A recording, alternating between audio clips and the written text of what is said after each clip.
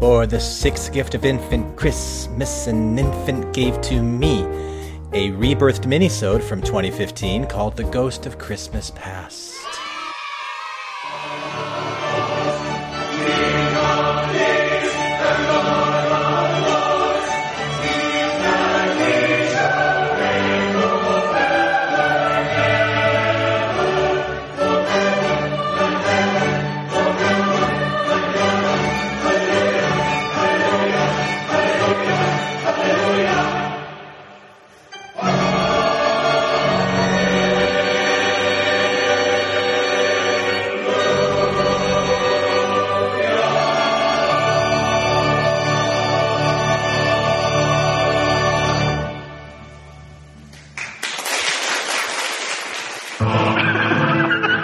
This is Infants on Thrones.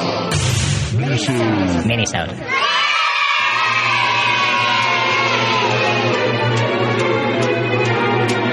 Oh, the weather outside is frightful. But the fire is so delightful. Hi everyone, this is Heather. And before we go any further, I feel I should mention that Messiah performance with the organist on crack in the intro was definitely not my choir. So, okay, you ex. Last Sunday, I sang at a big multi-denominational Christmas concert at our stake center. This is the third year my stake has hosted a 2-hour, well-attended Christmas shindig with full-on applause in the chapel.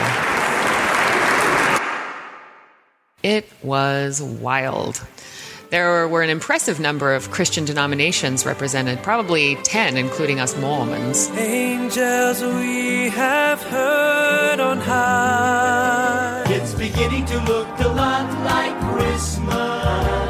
I'm a classically trained singer, so I sang with a classically trained baritone, a classical version of Angels We Have Heard on High, in French.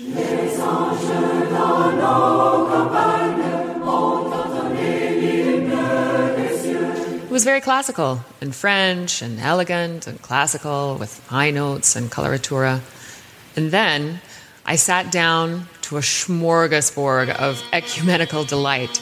There were bagpipes, a flute corps, various vocal ensembles, this horrid jazzy euphonium version of that horrid Mary Did You Know song. Blech. At one point, one denomination had us all singing a Christmas version of Leonard Cohen's Hallelujah. It was so fun, and like I said, it was wild and totally un-Mormon. For me, the most memorable act of the night, I think, had to be this Methodist congregation's offering. I think that was the Methodists. I didn't keep my program. Anyway, a young lady with this very nice voice was singing Amy Grant's Christmas pop song, Breath of Heaven, which is fine, whatever. And, well, I mean, it's kind of a creepy song to me because Breath of Heaven is like the Holy Ghost, and it kind of sounds like a suggestive plea from Mary to the Holy Spirit that overcame her, if you know what I mean.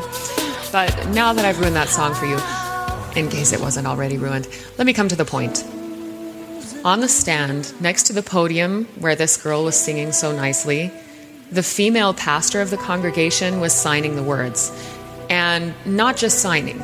She was lip-syncing along. Her eyes were closed most of the time because she was so into the music, and she was signing super dramatically and rhythmically and using the full range of motion of her arms. So it was basically an interpretive dance. By the load I bear in a world as cold as stone, must I walk this path alone? It was so cheesy. It was probably the cheesiest thing I have ever seen. It was superlatively cheesy, Bob. It was Napoleon Dynamite's Gorgonzola sandwich with melted pepper jack, Parmesan, Velveeta, and Cheese Whiz. It was that cheesy. And from the minute she started, I was having trouble not laughing. I was on the front row, and she was right in front of me with this kind of a bulldog face and her eyes closed most of the time, and she's lip-syncing, she's just gesticulating, and I'm just telling myself, close your eyes, Heather. You can't watch her or you're going to laugh out loud. Do not laugh. But I couldn't not watch her. And while I was watching this very strange thing, something very strange happened. At some point, I stopped comparing what I was seeing to anything I've seen before and just saw it for what it was. And what it was absolutely beautiful. It was mesmerizing. And without any inhibitions, this pastor was totally committed to conveying a familiar aspect of the human condition, this longing that reaches out to be loved and cared for and to be saved, if only for a moment, from life's disappointments and sorrows. Something clicked in me that switched me over from stifling my laughter to swiping away a tear. It was magical. So far, this has been a great Christmas season. I love Christmas. I don't want you to think that I'm one of those weirdos who listens to Christmas music in July or anything. So I usually won't even start queuing up the Christmas music until September or sometimes August. But when I do, I will listen to everything from Bach's Christmas Oratorio to Boyz II Men's incomparable version of Silent Night.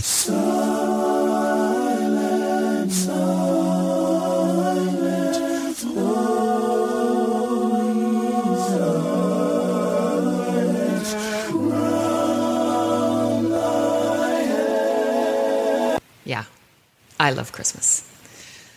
But last Christmas sucked. It was my first Christmas as a full-fledged non-believer, and I felt nothing. I had thought Christmas would still be great because Santa and presents, and I have kids, and as a parent, I'm fully on board with Santa.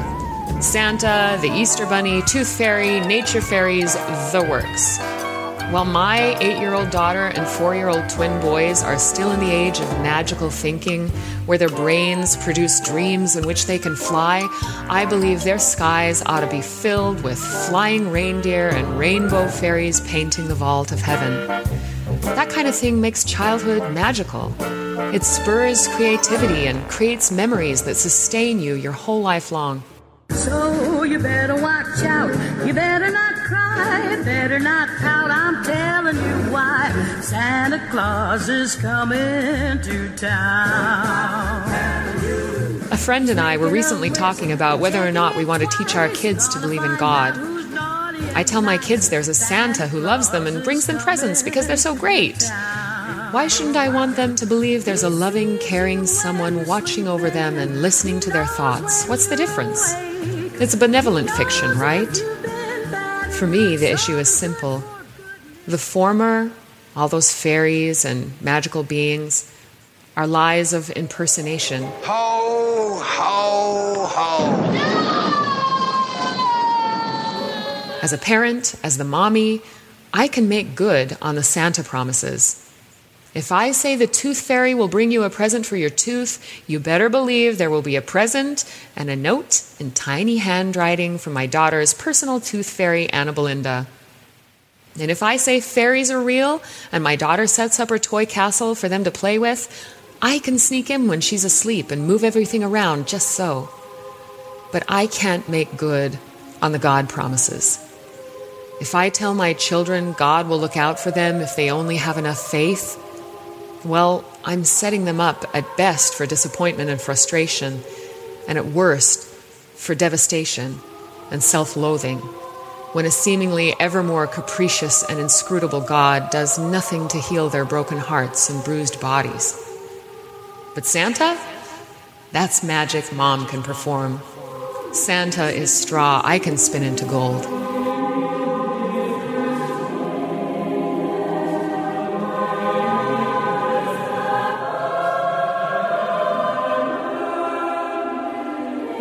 So why, even with 3 little kids and Santa, was last year so utterly hollow and devoid of magic? Mama told me, boy, you best behave, 'cause Santa keeps a list of all his faves.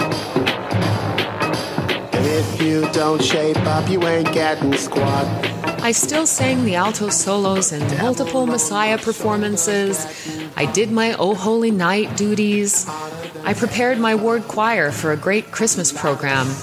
But while it was going on, I couldn't wait for it to be over. I even, honestly, screwed up my Santa duties by not realizing that the main presents, battery-operated convertibles to utilize the yard we finally have, weren't going to arrive until the Monday after Christmas. Fail. Why was I not on top of it? I just didn't care.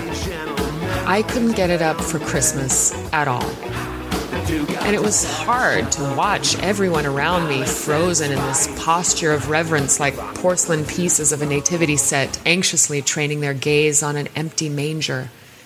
It's just a pile of dirty hay, I wanted to yell. Or not yell. Maybe just say. Maybe just whisper.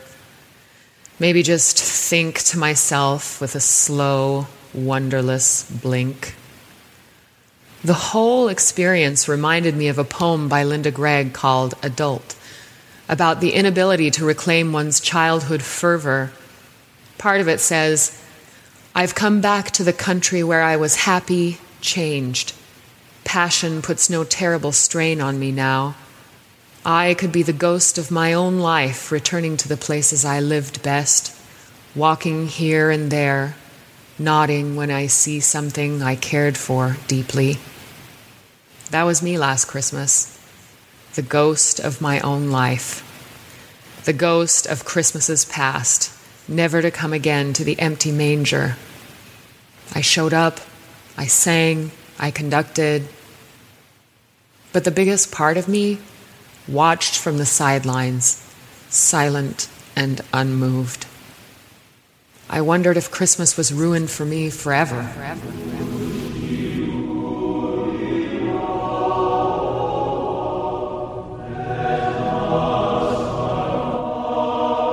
A couple of months later, I went to a reunion of the Harvard University Choir. That's the choir that I sang in for the non-denominational services in Harvard Yard for 4 glorious years as an undergrad. And it wasn't just the Sunday services I sang for, but morning prayers 4 times a week before classes.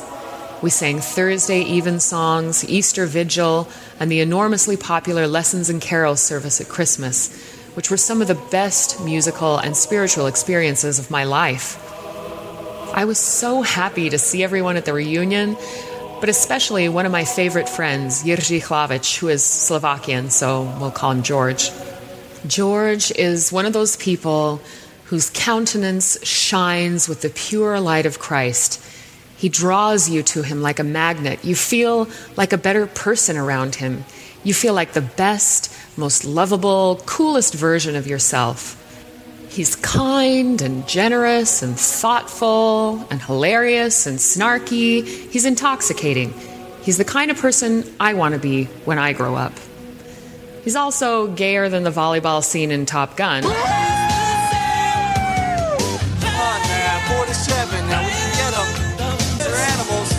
And has been an atheist since his early teens. I don't believe in God. I believe in science. I don't know why you always have to be judging me. Because I only believe in science. George and I were thick as thieves in choir, and we were thick as thieves at this reunion, inseparable. George loves sacred music. After he graduated and went to work for Microsoft, he started going to an Anglican church in Seattle for the music. And he eventually even joined the choir so he could sing all the wonderful services in the Anglican liturgical calendar. I wondered how someone who has no positive belief in deity, because I only believe in science, can still get so much out of sacred music. It's just a fact of human history that the best music happens to be religious, he once told me. As I sat there with George looking around our reunion table, I realized over half the people there were atheists. And most of them had been even in college, and I knew that then. Yet they sang every week, and some of them even sang every day for these Christian services. And here we all were, flying in from the 4 corners of the globe to hang out and sing sacred music together with so much passion and delight. because we love the communal act of choral singing, and we realize that the most important religious truths and beauties aren't religious at all. They're human.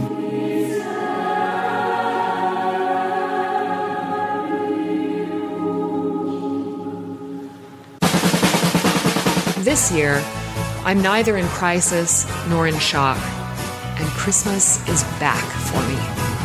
The first time I walked into Home Depot this year and saw the Christmas trees up, that familiar wave of sweet nostalgia and expectation washed over me. I felt a stab of joy that stopped me in my tracks and instantly stung my eyes with tears. It's back. The magic is back. And this whole season, it really has been. This year is especially poignant for me because I realize that it might be the last year I conduct a Mormon choir for Christmas.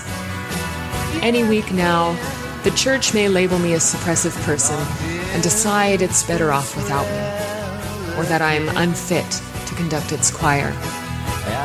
I've been a choir director in the church many times, and I have both given and received so much from the people I've worked with and the congregations we've performed for every time I've held this calling. I won't scruple to admit that I'm darn good at it. I can teach a ragtag volunteer congregational choir how to sing together, and how to sing with style. And I love it. I love challenging my choir with hard music, with a cappella stuff, outside their experience, with stuff from the Anglican canon they've never even heard of, the kind of stuff I have to fight the local censors to let into the program. And usually I win. Occasionally I'll even throw in something in Latin or with a tambourine or any of that kind of stuff that would make Elder Packer's ears bleed. I kind of like that visual. If and when I lose this calling, part of me thinks it'll be their loss. But it will be my loss too. A loss that I will mourn in sackcloth and ashes. Because it'll leave a gaping hole that I'll have to fill by some other means of connecting with and elevating people. In case this is my last one, I'm giving it my all for this year's Christmas program. My choir is doing killer music. We're well prepared. This is a good one to go out on. One that I can sign my name to and be proud of, if that's what happens. And I have been so energized and elevated by each of our rehearsals. And frankly, it's really put me in the Christmas spirit.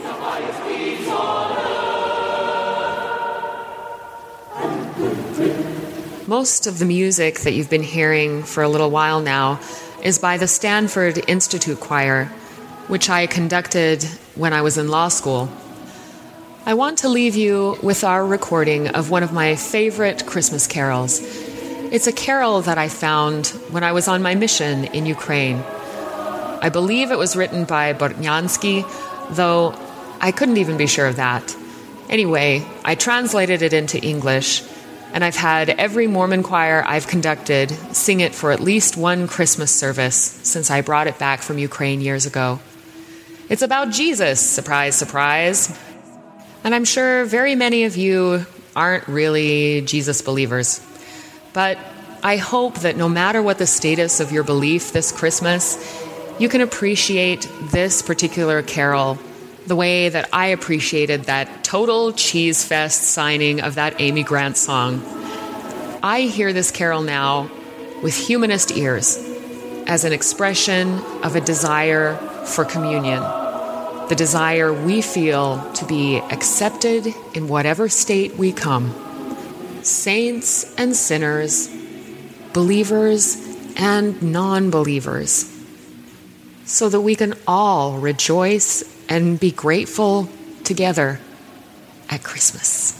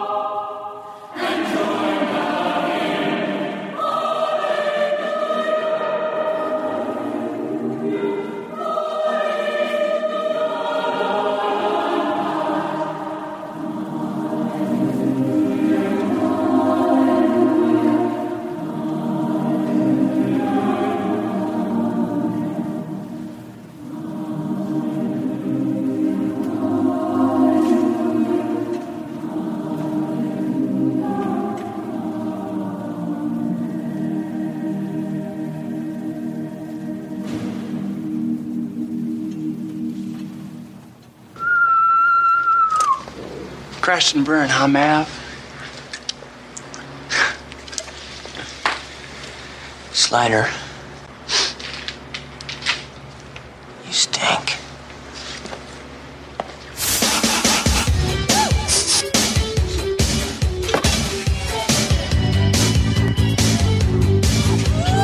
Let's go!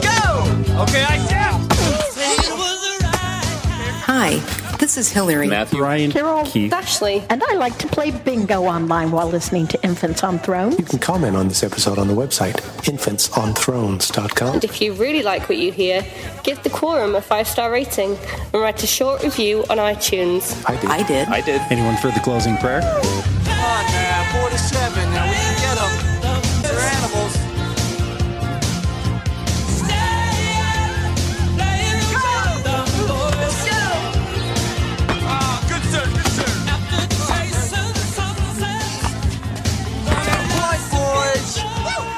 Thank you for listening to Infants on Thrones.